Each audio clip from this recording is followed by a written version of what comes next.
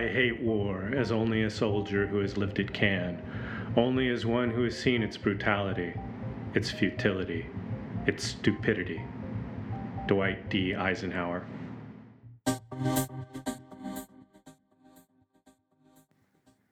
Welcome to the Veterans for Peace Radio Hour. The Radio Hour is a project of Veterans for Peace, Chapter 168, Louisville, Kentucky, broadcast on Forward Radio, WFMP LP, Louisville 106.5 FM. This program is also available on the Forward Radio website in streaming and podcast form at forwardradio.org. That's all lowercase and no spaces. Veterans for Peace is an international organization dedicated to building a culture of peace. We are military veterans, family members, and allies. We accept veteran members from all branches and all eras of service. Veterans for Peace has been exposing the true costs of war since 1985.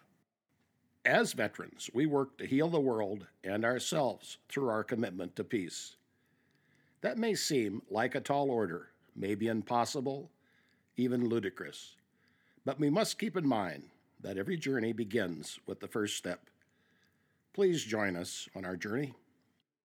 Hello, and welcome to the Veterans for Peace Radio Hour, a monthly program on WFMP 106.5 FM Louisville, brought to you by Veterans for Peace Chapter 168, the Louisville chapter of Veterans for Peace.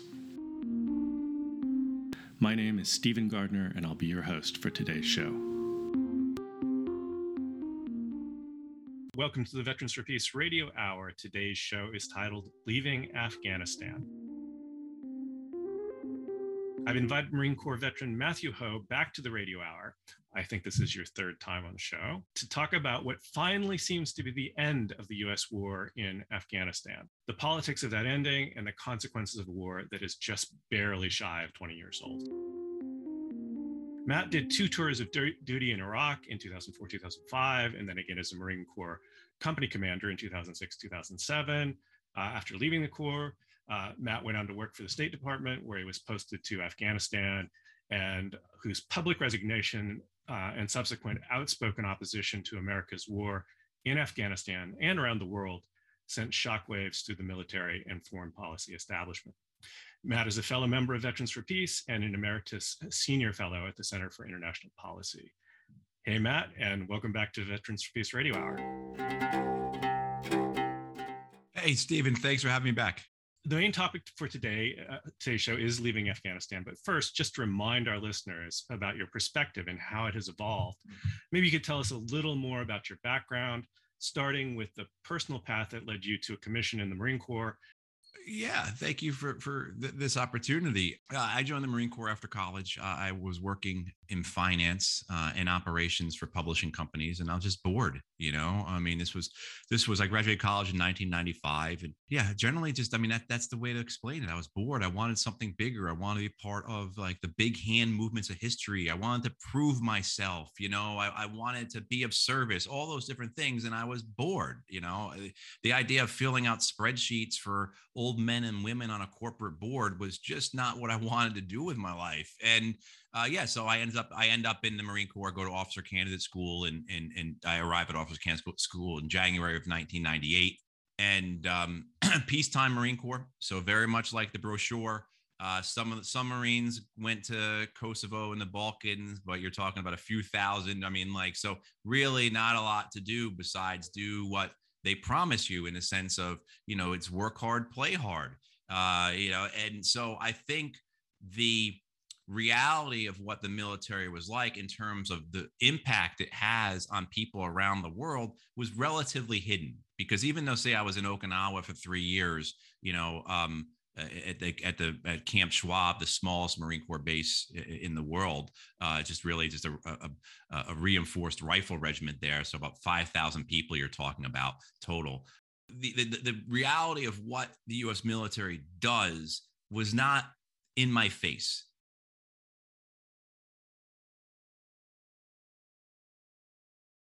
Things happening in your life. And so now here I find myself in 1998 in the Marine Corps. And, what sickened me about the Iraq War, the first Iraq War in 1991, wasn't in my face. And I think the point I'm trying to get to is that even though I knew about American history quite well, I knew about the Spanish-American War. I knew about the taking of Hawaii. All the different colonial aspects, the imperial aspects of the United States. Those were past events. I failed to allow myself to understand history as a continuous line, right? That whatever I was doing in Okinawa was connected to all the past imperial colonial endeavors of the American empire, right? And then what happens then as the wars begin is that it's a continual struggle within me between those two things, really trying to keep that intellectual and moral honesty chained down and kept behind a closed door in my brain. And I think this is the crux, and we could talk about this later, about moral injury as well as perpetration-induced traumatic stress. One of the reasons why it gets so bad for people that, it becomes, I believe, and many other people believe, the leading cause of suicide in combat veterans, that guilt, shame, regret, right? Because you don't deal with it. You just try and hide it. You try and keep it locked behind a door. And eventually that doesn't work, right? Anyone knows you suppress your emotions, just makes those emotions stronger, and crazier and more convicted in owning you. I think throughout the Iraq War, which I took part in twice, I continued to make excuses for myself. And when those excuses failed, I found new ones. So I think I went over there the first time to Iraq with the idea that as an individual, I can make a difference. Even though I by that point I was, it was 2004, I was convinced the Iraq War was built on lies, but there's still hope to turn this thing around, right? And I, as an individual, can make a difference. A year later, when I come back, completely don't believe in that any longer, but now there's the opportunity. Now if I stay with this, and I become a senior official in the U.S. government or whatever, I then can make a difference. So it's just about putting my time in until I can get to a place, right? And that is a pretty fragile excuse. And then at that point, I was a reservist in the Marine Corps. At that point, a reserve officer, and so I voluntarily mobilized to take command of a reserve company to go to Iraq, because at that point the excuse to myself was, well, look, I can help save lives. I know I'm a better officer than a lot of other guys, and I can do a much better job of bringing these Marines and sailors back home. So I think even though the reality of the war is in front of you, what you're taking part in, what it is, the criminality, the immorality, the counterproductive nature of it, the futileness of it, all of that, you just keep your brain there's some really real psychological reasons here, issues with in terms of societal evolution and groupthink, wanting us to be a part of the group, that allows you to keep rationalizing, making excuses. So, but I get to Afghanistan in 2009. I'm a State Department officer at that point. Yeah, what I see in Afghanistan is that Afghanistan is fundamentally no different than the Iraq War. For all the differences you can come up with between Iraq and Afghanistan, none of those matter. That's really just looking at the forest, missing the forest for the trees, because the only thing that matters is the American occupation. The only thing that matters is the intention of the Americans. And very quickly, I went to Afghanistan in 2009 thinking that we were going to attempt a political solution in Afghanistan. I was horribly naive about that. Some of that was my own self-interest, wanting to be someone to help bring peace to Afghanistan, like that type of thing, But very quickly, it's apparent that no, the Obama administration is no different than the Bush administration. They are escalating this war for nothing more than the glory of the president. For those listening, Stephen and I were just talking about Rome, how you can make some comparisons between Rome and the United States. And one of the things often, as I understand, the justifications for some of the Roman expeditions, occupations were very basic. The glory of Rome and the empire, and I think while you will not find an American official or politician or even a major media figure who will admit that out loud, I think that is certainly clear. And so after being in Afghanistan for 5 months at that point, no longer able to lie to myself. I was intellectually and morally broken. I resigned in protest over the escalation of the war. And 12 years, here we are. Thanks for that, Matt. That's a lot. I mean, I can remember being a 17-year-old senior in high school in rural Oregon, joining the army and becoming by UN definition a child soldier at 17, and Sure. being put in charge of being one of two launchers for nuclear missiles. As a 17-year-old, it was not so much boredom exactly, more like I would call it meaning deficit, like the alternatives, even though, and this is 1982. So in my mind, this is the peacetime military. The fall of Saigon is 7 years earlier. Now it seems like a blink of an eye. Back then it seemed like, oh, that's like ancient history, 7 years absolutely. ago. Yeah. And surely we wouldn't ever do anything quite so stupid again. Anyway. Yeah.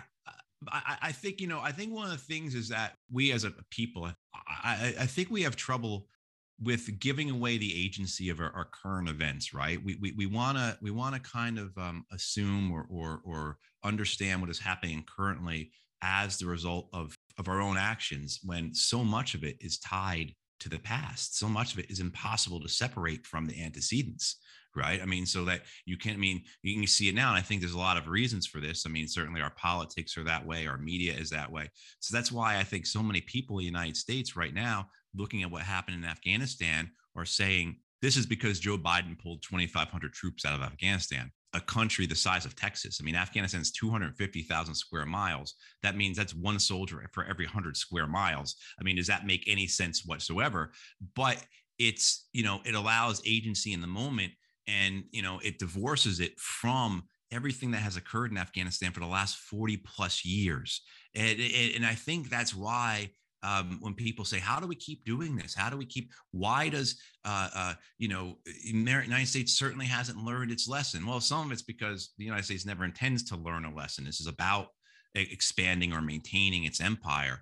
But you see, it does learn it in certain ways, in terms of like shifting to how it fights its wars with special operations, CIA, proxy forces, drones, rather than having conventional troops there.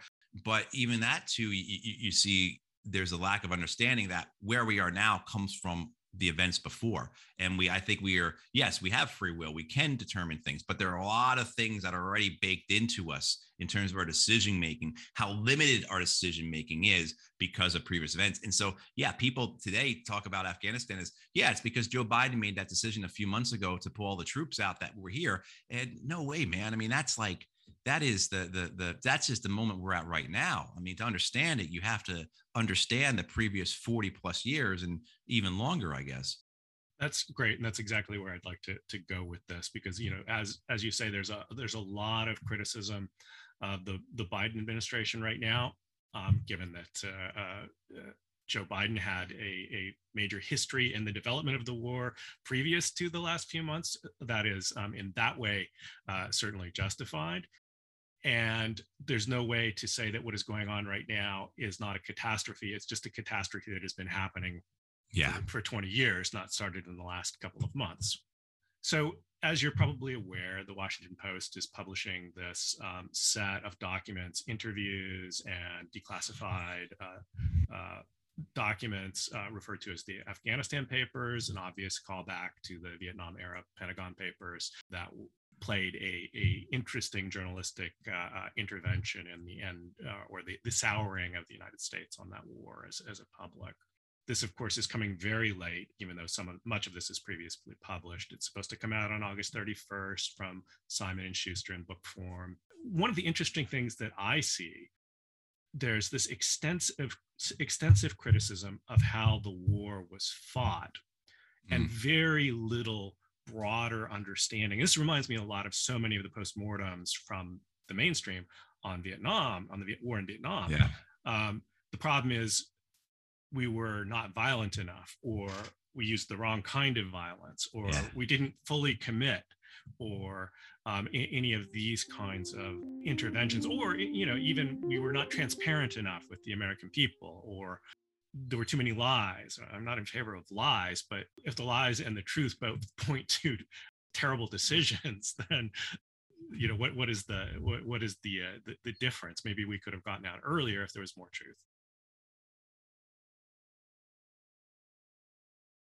Yeah, I mean, I'm just going to read an introductory quote from an excerpt from these papers and ask you to sort of comment on this longer term consequences and the start of the war. So here's a quote. The interviews and documents in the Afghanistan papers, many of them previously unpublished, show how the administrations of Presidents George W. Bush, Barack Obama, and Donald Trump hid the truth for 2 decades. They were slowly losing a war that Americans once overwhelmingly supported. Instead, political and military leaders chose to bury their mistakes and let the war drift, culminating in President Biden's decision this year to withdraw from Afghanistan with the Taliban more powerful than at any point since the 2001 invasion.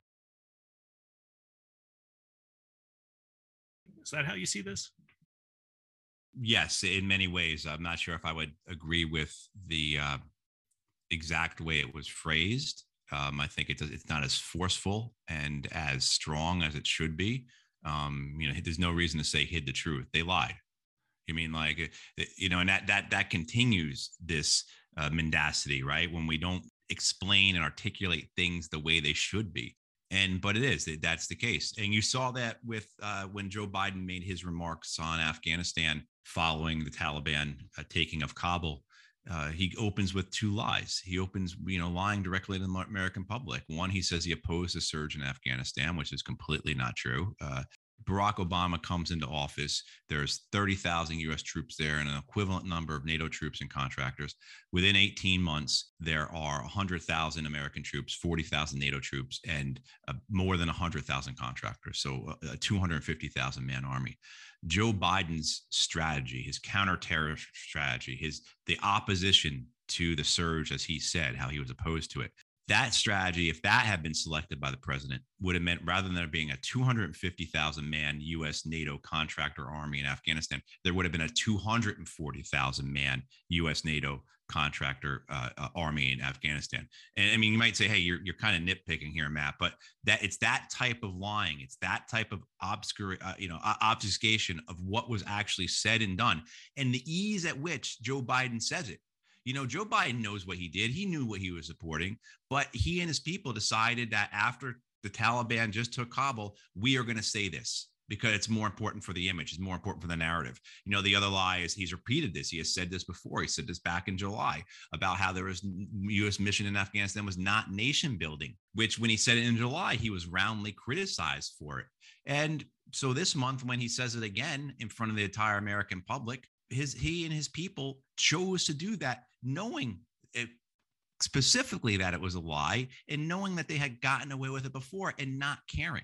I mean, every one of us who is over there knows we were engaged in nation building. I was on a provincial reconstruction team. I mean, come on, the provincial reconstruction teams or PRTs, they were the focus of effort for the U.S. military and for NATO over in Afghanistan. That was how we were going to win the war. So the idea that they lie so easily, and just not on the details, not on the data, not on the facts, but on the messaging, on the narrative. I think that's more insidious and more sinister because that rolls the narrative forward that the United States is over there to protect America from Al-Qaeda, that the United States is over there to take care of the Afghan women, that the United States is over there because if we're not there, China will come in. Whatever the prevailing narrative is for the purposes of the United States in Afghanistan, as explained by the American media, politician, and absorbed by the public, that messaging is incredibly important. And that's what sustains and keeps these wars going. That's great. A great point and a horrible truth to have to come face to face with, that it's not just a series of lies about how the war is going, for example, or the likelihood that there will ever be anything that anyone would think of as victory, but that the entire effort was in the real sense broken from that sense. It was built to do some other purpose. And one of the difficulties and why perhaps we see all of these narratives, it's partly because, okay, we need good reasons if we're going to spend so much money and risk so many lives and cause so much damage, but it's also the real reasons don't make much sense, at least at the emotional level, to most people. And this is hard to accept, that we're going to have this gargantuan effort for reasons that are so bad. I mean, if you go back to the very beginning of the war and the idea, oh, the United States has been attacked on 9/11, and this is where the perpetrators or the masterminds of the perpetration are living, and we're going to get them. How long did that purpose even last, even in public accounts? I mean, okay, we're going to get Osama bin Laden and Al Qaeda. How long before the transfer to all of these sort of grand purpose ideas that never seemed very realistic, at least to me? Right. I mean, I remember in the lead up to the Iraq War, throughout the Iraq War, people were taking note that George Bush never mentioned Osama bin Laden. At some point in 2002, I believe, George Bush stopped saying that name, because that conflicts then if he brings up that name. Well, what's that got to do with Iraq? Even though they were lying about the connections and everything, well, how come we're not focused? I mean, all that kind of stuff. Is he even in Afghanistan? Well, hey, why did they attack us again? I mean, like all that kind of stuff, better to keep that. That's a troublesome, let's just keep it on these rather broad slogans of, that harken back to American exceptionalism, and go back further, manifest destiny, go back further, doctrine of discovery, right? I mean, like, we've got a purpose here as this empire, even though the Americans, we never use the phrase empire because that seems to be a dirty word. Although, what do you describe a country that has between 800 and 1,000 foreign military bases when the rest of the world combined has like 25 or something, and most of them are with our allies? I mean, so it's the danger, the message has to be clear. The narrative has to be sustained. There can't be any counter to those things. There can't be anything that's going to bring disagreement or confusion or sow any type of intellectual discord or moral discord. So you have to. The primary thing is to keep this narrative moving forward. That, as the Navy says, the Navy, their motto, their recruiting motto, I don't know if they still use it anymore, but they did for a while. America is a force for good. Right. And certainly, how many of the 535 members of Congress, how many would say, no, America is not a force for good? Right. That is a trope that manifests and drives everything the United States does, even though it is wildly incorrect. And then if you go back, you do see things like, and we are starting to see again, okay, so the strategy in Afghanistan, again, the strategy, assuming that there was one, the strategy is we're going to put ourselves forward in Afghanistan and to a certain extent even in Iraq as a way to deter the use of those territories for the formation of sort of lawless areas or failed states to form terrorist organizations, and to make our soldiers a frontline target for our opposition, so it won't come here. I mean, I've heard this argument, I've seen this argument in foreign policy journals. They're like, does this make any sense? Makes absolutely no sense. It makes literally no sense when you understand what the threat was, and how counterproductive the United States efforts have been. I mean, first, I think we have to go and understand that Al Qaeda doesn't pop into existence on September 11th. They had declared war on the United States for many years, 5 or 6 years before that. Bin Laden had been on 60 Minutes in 1996 or 1997 saying he was declaring war on the U.S. This notion that somehow the United States was not aware of Al Qaeda is just so absurd. And then, of course, the backstory of Al Qaeda, how Al Qaeda, grew out of U.S. efforts. It was a direct result of U.S. efforts in Afghanistan. I mean, all those kinds of things, the whole blowback aspect. But then the reason stated for Al Qaeda's attacks, and this is not I'm not repeating these as any form of a validation of them, but this is just the reality. And whether or not you agree with them or not, these are true things that you can point to and say, yes, this does occur. So when Al Qaeda attacks the United States on September 11th, and previous to this, they have been saying the same thing as well for years.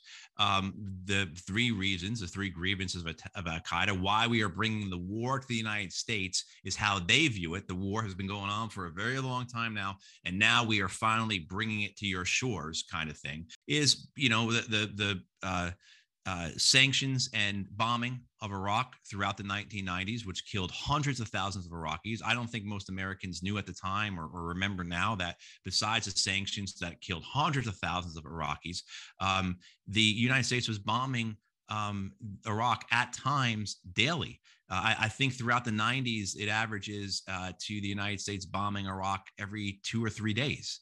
I mean, that's how prevalent it was. That's how often it was happening. Then, the second grievance was United States support for Palestine, United States support for Israel, an Israeli occupation of Palestine. And then third is the presence of U.S. forces in Saudi Arabia. Occupying and garrisoning, the Holy Land. Whether or not you agree with those, if you deny the validity of those grievances, you're just either lying or you're very ignorant. I mean, the idea that further, but when the attacks happen, and I do understand why George Bush had to do something. And I do understand how the political realities of the United States and how waiting a month to start the bombing, which I think had more to do with the U.S. getting its military in position than anything else. But waiting a month was already, he was feeling tremendous political pressure to do something. I understand that. However, the decision then, though, even especially after the Taliban, once the bombing started, the Taliban said, hey, we will give bin Laden up, stop the bombing, and we will work something out. And the United States said, no, this is about victory now. No surrender, no anything. This is victory. The decision to invade and occupy a nation because of the actions of a terror group that had at most 400 people on 9/11. That's how big Al-Qaeda was on 9/11. At most 400 people. And that's not Matt Hoh saying this. This is what the American FBI says about this. So that idea to do that, right? And then if understanding the nature of the 9/11 attacks, where Afghanistan was nothing more really than a hotel that Osama bin Laden and some of Al-Qaeda were holding up in.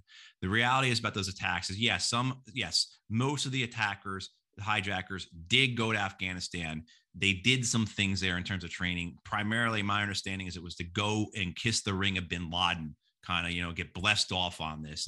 But most of the training, you're talking about 95% of the training, the preparation, the planning for the 9/11 attacks occurs in Pakistan, Germany, and the United States. As well as the hijackers meet in Malaysia, they meet in Spain. There's evidence they met in the UAE and Qatar. So the idea that somehow Afghanistan was central to this is just a complete fallacy. And then the counterproductive nature of this, the fact that Al-Qaeda goes from being an organization of 400 people that used that's 400 at the most. The range is between 200 and 400. So on September 11th, Al-Qaeda used 5 to 10% of its manpower, the best manpower they had, the guys that they could trust to wage these attacks. They go from that organization to, within years, an organization that has expanded across the globe, that has affiliates, branches, that ends up having offshoots like the Islamic State, and that attracts tens of thousands of members, and that at times controls entire cities and regions of countries. They still control Idlib province in Syria. That is run by Al-Qaeda right now. Just they call themselves a different name, but it is run by Al-Qaeda. So the idea that somehow the United States invasion and occupation of Afghanistan has had an effect on Al-Qaeda other than benefiting it is just, it's out of touch with reality, out of touch with the evidence. The other data point you can look at for this as well is that in 2001, the U.S. State Department is saying that there are 4 international terror groups in Afghanistan and Pakistan. 4. This past year, in 2020, the U.S. government says there are 20 international terror groups in Afghanistan and Pakistan. So the results of the American policy towards both Afghanistan and Pakistan is to grow these terror groups by a factor of 5. How anyone could say this has been successful, it really just goes back to the narrative of America's a force for good. This is a Manichaean struggle between good and evil, that kind of stuff. This literally the same exact phraseology and narrative that Al-Qaeda itself uses, right? Basically on 2 ends of a spectrum here in many ways. Yeah, I couldn't agree more with that.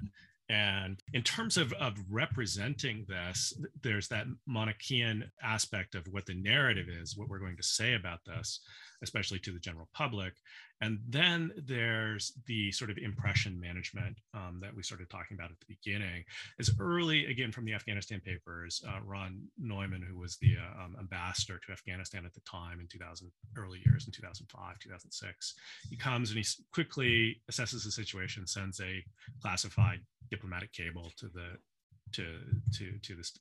State Department, says things are not really going as well as we're saying they're going. Maybe we should be a little more honest about this. And this is the quote. I'm afraid that if we don't, expectations of the public won't be managed. Quote, I thought it was important to try to prepare the American public for that so that they wouldn't be surprised and see everything as a reverse. So already after the initial collapse of the Taliban in the face of a sort of a full-on invasion targeting the centers of political power, Taliban retreats, Americans put puppet governments in position, and now what do we have? We have a classic insurgency that the quote from the Taliban is, "You have all the clocks, we have all the time." Yeah. And you have high-level people in Afghanistan saying this isn't going so well. And what is the message then to the public, though? There's no such message to the public about what is happening. It's all of this Manichaean where we got to stay because of the girls and yeah. And that spreads that good news stories only spreads, and it becomes a real thing in terms of reporting, even at the lower levels. So I'm going to give you a story. When I was in Afghanistan, the United States spent tens of millions of dollars to build these radio towers throughout southern Afghanistan. The idea being that we are going to use the radio towers to communicate with the people of southern Afghanistan and eastern Afghanistan, and and that's part of counterinsurgency strategy, right? We're going to connect the people to their government, win their hearts and minds, and one of the things is you need to communicate. They install these radio towers. The radio towers have no fuel to be run on. There is no programming to put on the radio towers.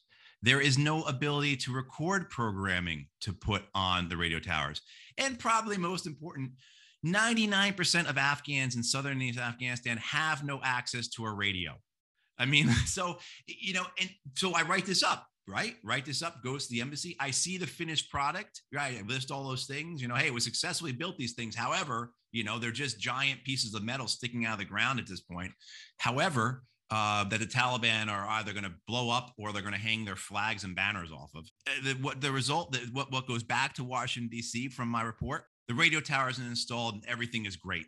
That's it. All the other things left out, that is the consequence of basically where you go when you have this good news stories only approach where sycophants are the people who are put in charge and who rise. Look, remember, let's go. I think it's impossible to disentangle the Iraq and Afghan wars. I think we talk about one, we're talking about the other. So let's go back to General Petraeus, who is so important for all of these wars, who not just his failures, but also too what he constructs in terms of the narrative that Americans believe and the way the United States fills itself out in terms of conducting these wars. So Petraeus has a division up in Mosul in Iraq. He's either had the 82nd or 101st. I can't remember which. 101st. And the story coming out of Mosul, according to the official numbers coming out of Mosul and all the data they're reporting, is that Mosul is under control. Mosul is not very violent. Things are going pretty well in Mosul. The next unit that comes in and takes over from him just walks into it. It blows up right in their face. And the reality is that Petraeus and his people were lying about what was happening in Mosul. They were massaging the numbers up there. I mean, massaging, and that's the wrong term to use. They were fixing the numbers. They were, and what happens though is Petraeus then goes on to take over the training command for Iraq, what we call MNSTIKI, Multinational Support and Training Corps of Iraq, or something like that, whatever it stood for. And that is he is in charge of training the Iraqi police and the Iraqi army. Two major things happen when he's in charge of that. One, he loses I think 300,000 rifles and pistols just go missing, gone.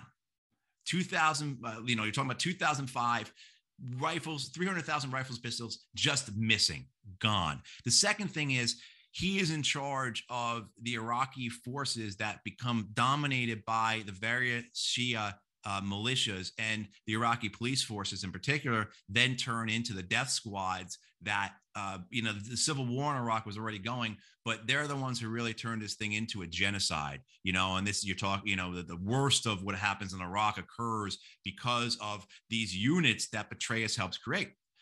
Well, all of that, actually, he was in charge of Mystici in 2004. I'm sorry, because in November of 2000, in November 2004, you have the presidential elections. And in October 2004, Petraeus writes an op-ed in either the Times or the Post. I can't remember. What's the difference, right? The Times or the Post. And Petraeus, basically, he stops short. He does not, I believe, say George Bush's name, but you cannot read that op-ed as anything other than an endorsement for President Bush as president from a general in Iraq. A general who's already well known. He's already been on the cover of Time magazine. I think Newsweek had him on the cover. Is this the man who can save Iraq? Right? I mean, this is so. What happens? I think the idea of what the U.S. civil-military relationship is, the idea of the way the United States military says it conducts itself, the meritocracy that the United States military is supposed to be, the accountability, the deference for civilian authority, the nonpartisan nature of the U.S. military. In normal circumstances, because of Petraeus's failures and then this endorsement of Bush for president, he should have been kicked out of the army, right? Reduced in rank to a second lieutenant or wherever he started with, and that should have been it. Rather, he gets put in charge of the Iraq war. I mean, so you have this, if you understand that, then you can understand how these lies, it was to your best interest to lie, whether institutional interest or personal interest, to lie, to go along with these things, because that was the way you were going to be successful, again, either as an individual or as an institution. I mean, so it wasn't as if just a few people lied or a few people misstated the truth or fudged numbers or whatever. This was the system. The entire system. And it's interesting you brought up Ambassador Newman, because for many years now, Ambassador Newman has been one of the most hawkish people on Afghanistan, saying that we can't leave. It is going well. This is a huge mistake to be abandoning the people of Afghanistan. The Al-Qaeda is going to come right back, on and on and on, right? I think he just recently wrote how things were going well in Afghanistan and Joe Biden blew it. Right. I mean, so how does someone like that transition from like the quote you provided, Steven, from early on, he becomes he is ambassador to Afghanistan. Actually, a good friend of mine was his assistant, his aide, I forget what the State Department term for aide is, but he was, she was that person there. And so I know Newman, and I really liked him in 05, 06 when I got to know him and everything. But at some point, he goes all in. Right. He goes in with this, okay, if I want to advance, if I want to stay relevant, if I want to continue to be a part of this war, then I have to go along with the narrative. And I mean, I think that aspect of it, how does this even occur? How do we have and it's not, again, I mean, this is there's a chain to this. There's a line to this that runs, of course, right through Vietnam. Okay. I mean, I'm certainly, you can go back to, what was occurring, with Smedley Butler and what the wars he was in, whether they be in China, in the Caribbean, in Central America, et cetera, and the lies that sustained all of those. I mean, so this is certainly not anything new, but I think having an understanding, appreciation for how some personalities benefited, and then just like, you get those little fish that swim next to the mouth of the shark. Same thing, same type of phenomenon. That's a great point, because it sort of brings up a couple of things.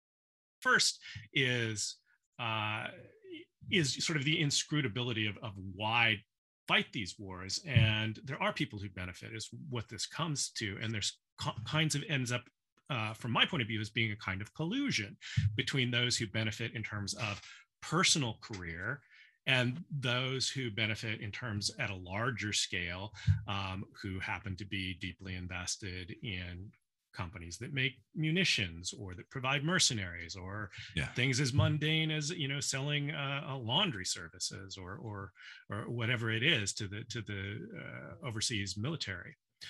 So you get these kinds of collusions, and then on top of that, of course, you have a lot of politicians for whom it sounds a lot better to say we're going to be tough. Yeah. And we're going to take the tough road. We're going to be courageous. We're going to go after the bad guys than to say, wait a second, 9/11, that was a criminal act. Maybe we should try to indict and extradite these guys. Yeah. And the point being that all the successes we had against Al-Qaeda were done exactly that, rounding up Khalid Sheikh Mohammed. That was an FBI operation CIA was involved, but it was primarily, I understand, as I remember it, an FBI operation with the Pakistani authorities to get the guy. Yeah. Those were the success stories. Yeah. Yeah. And then I really appreciate your linking the two wars, because in a lot of minds, maybe less so now, but for most of our time in Afghanistan was seen as a much nobler and more effective kind of effort than Iraq. Many people who were heavy critics of Iraq were still, on pragmatic grounds, were still in favor of the war in Afghanistan. And then the personal link through Petraeus and his sort of coterie of so-called counterinsurgency gurus who have this idea that, a couple of ideas. One, you can fight a war against sort of the culture of a country and reshape it somehow. And two, with that seems to be a necessary contempt for the principle of democratic transparency, because none of these guys seem able to tell the truth about what's happening, because they see it, part of that counterinsurgency effort is the hearts and minds of the American people. If we can't keep the public on the side of the war won't be prosecutable. Yeah, no, absolutely. And I think that's how you get to this evolution in the American way of war for, the U.S. wars in the Muslim world, where keeping these wars hidden is the priority. In order to keep these wars going, they must remain hidden. And so you see the switch in the last decade, how the U.S. fights these wars from having large amounts of conventional troops on the ground, taking casualties, to using CIA, special operations, contractors, drones, and proxy forces to keep the costs of war hidden. I mean, even these last several years in Afghanistan, when the United States had as many as 12,000 or 14,000 troops, and those, they were not doing very much. They weren't in the sense of like going out and fighting the Taliban. They were staying on bases, training, supplying, doing maintenance, helping the Afghan forces. They were in a support role, because the American military and the American politicians understand that the easiest way to keep these wars going is to keep them keep them out of sight, out of mind. The way to do that is to keep them hidden. And they also, I think, you can wage a much bloodier war in terms of killing people using these proxy forces than you can using American forces. Americans, I think, do have a distaste when it is put in front of them what their people do. What we do over there. I think there is a degree of that. But when brown people are just killing brown people, well, that's the way that, then you get into the whole trope of they've always been killing each other over there, all that nonsense, right?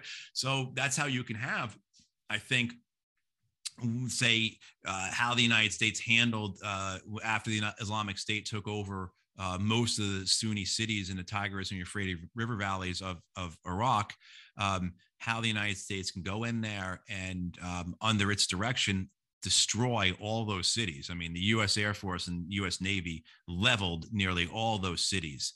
Tens of thousands, if not hundreds of thousands of Sunnis were killed. We'll never know. That is not really so much the United States doing it. That is it gets put on the Iraqis were the ones who did this. I mean, we were dropping a heck of a lot of bombs, but, it's not quite the same, I think, in terms of of the way the media covers it, the way that and the way the American public understands it when you use these proxy forces. So it's I don't even think it's effective, other than like the point you made, Steven, that it's effective to keep the wars hidden so that they can continue. Yeah, I mean, I think that resonates with how I think about this. Just to put a couple of numbers on, and these are official numbers from Afghanistan. Heavily front-loaded U.S. service members killed is now 2,448. Most recent number of contractors, 3,846. Yeah. So Thank you for that. I've done a bunch of interviews this week, Steven. You are the first person to bring that up. I mean, you're honest to God, man. You are probably at this point the 15th interview I've done this week, and you are the first person to bring it up. And the importance of what Steven is saying with the contractors, because in every war prior to this one, those contractors would have been wearing a uniform. They're doing the job that soldiers or Marines or airmen or sailors or whatever would have done in previous wars. And so to leave them out of the casualty count is a direct way of hiding the cost of the war. I think a lot of what we're seeing now is a lot of what falls into the category of sunk cost fallacy. And I know I'm seeing this from the establishment, but also from a lot of my veteran friends who have sort of a visceral reaction to the withdrawal, or at least the way that it's going, because, okay, what were we ever fighting for in the first place?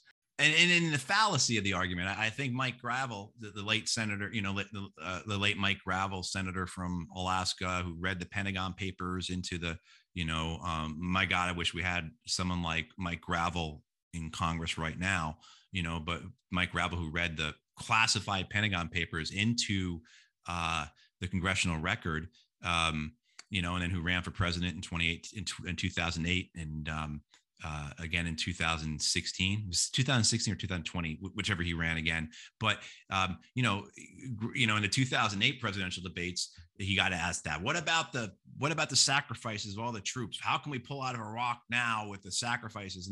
And Gravel very clearly said, he said, the only thing worse than soldiers dying in vain are more soldiers dying in vain, right? I mean, like, honestly, the only thing worse than soldiers dying, guys and gals dying for a lie, are more soldiers and more guys and gals dying for a lie.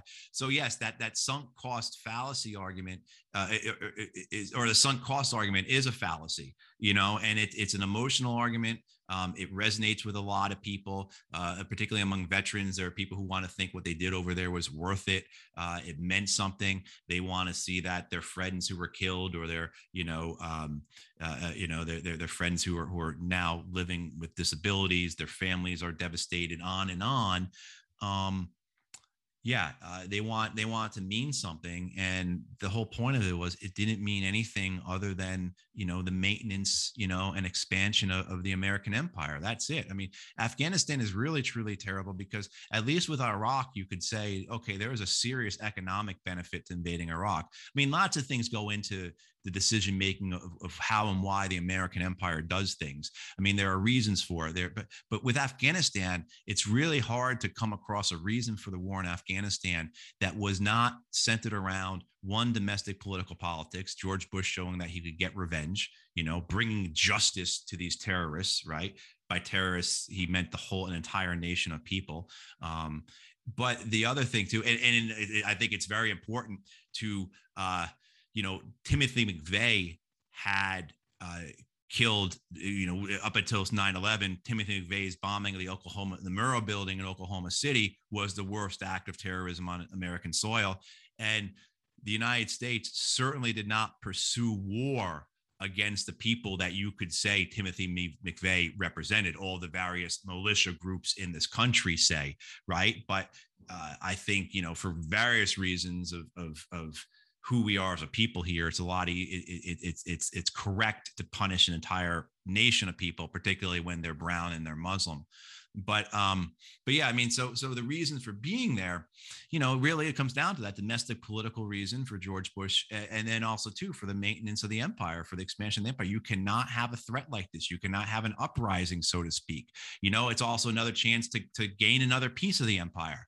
But in terms of the benefits, like the economic benefits, those are all ancillary. I mean, the amount of money that was made off this war by corporations, yes, absolutely. But it wasn't as if it wasn't the same as Iraq, where you could say by invading Iraq, American corporations could capture the oil reserves. By invading Iraq, American corporations, and when I say American, I include the entire Europe. I mean, I talk about being self-centered and everything, but American, European, Western corporations could,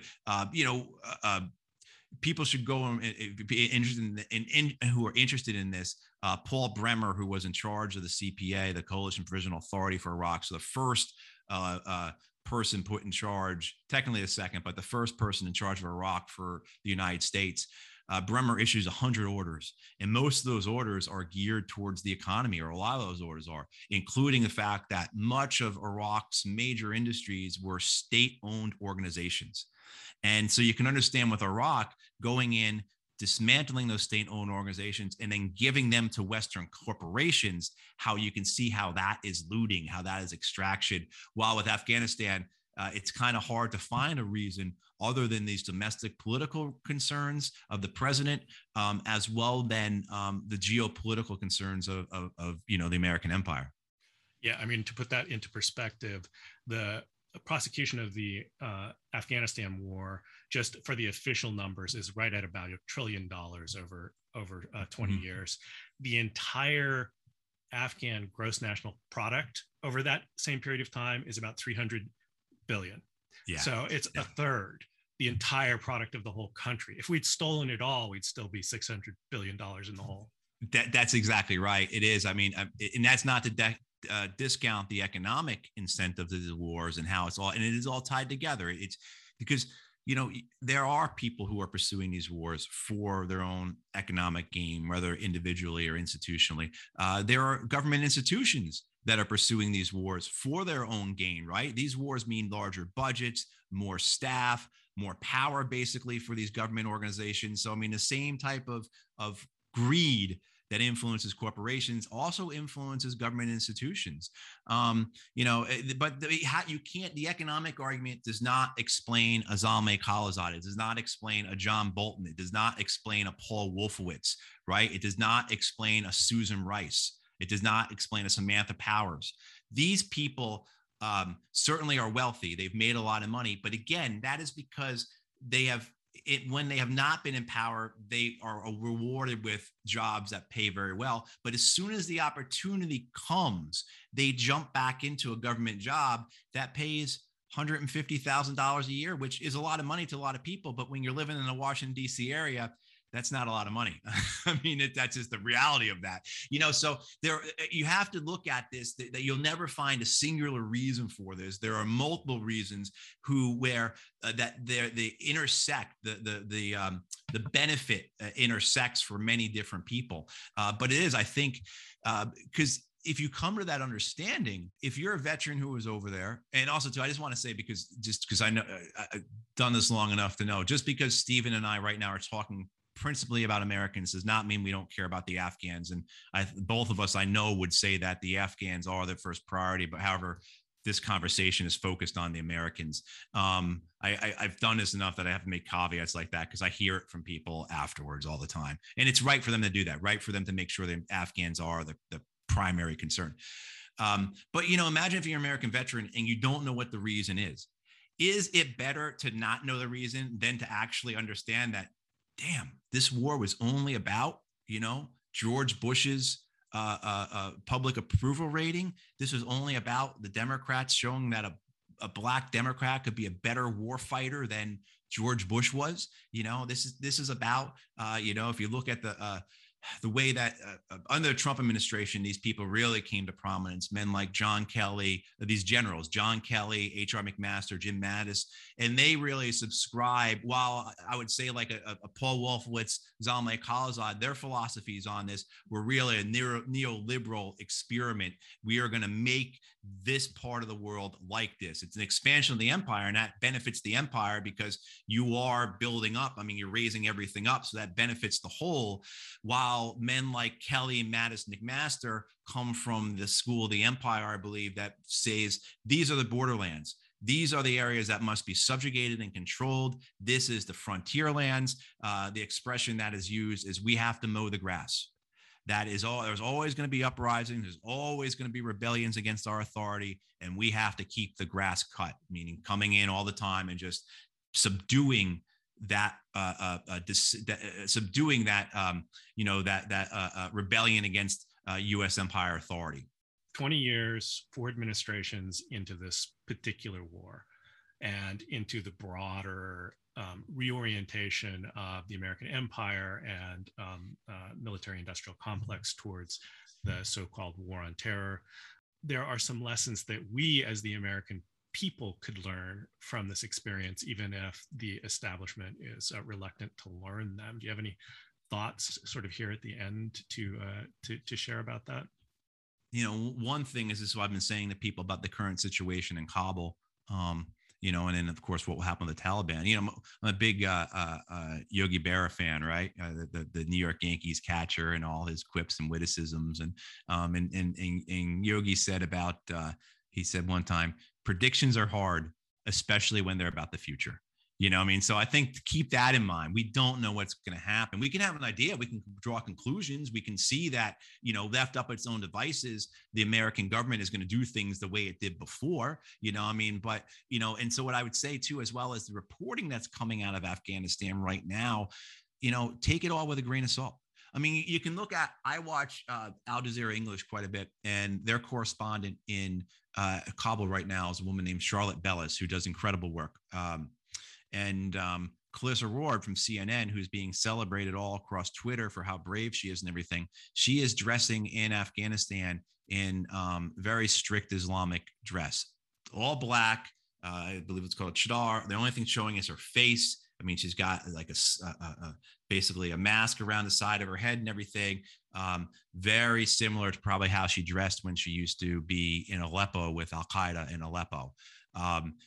Meanwhile, Charlotte Bellis is wearing the same clothes that she has been wearing all the time when she's in these places. The only difference is because now like the Taliban are in power, she has placed a hijab over her head, or scarf over her head, with half her hair showing. I mean, and they are both blonde-haired, blue-eyed women. So clearly, these are foreigners, Westerners, and everything. And it just goes to the point being about this is that I have no doubt that Clarissa Ward and CNN is doing that for the theater of the programming, right? The narrative of it, the theater, the Taliban have taken over. So Clarissa Ward needs to dress appropriately to portray this takeover. The point I would make is be very suspect of the media. The media has been complicit. Thanks again, Matt, for coming on the show. I'm sure in the future we'll be talking again. Yeah, my pleasure, Steven. Thanks so much. And please be well and stay healthy. Thank you.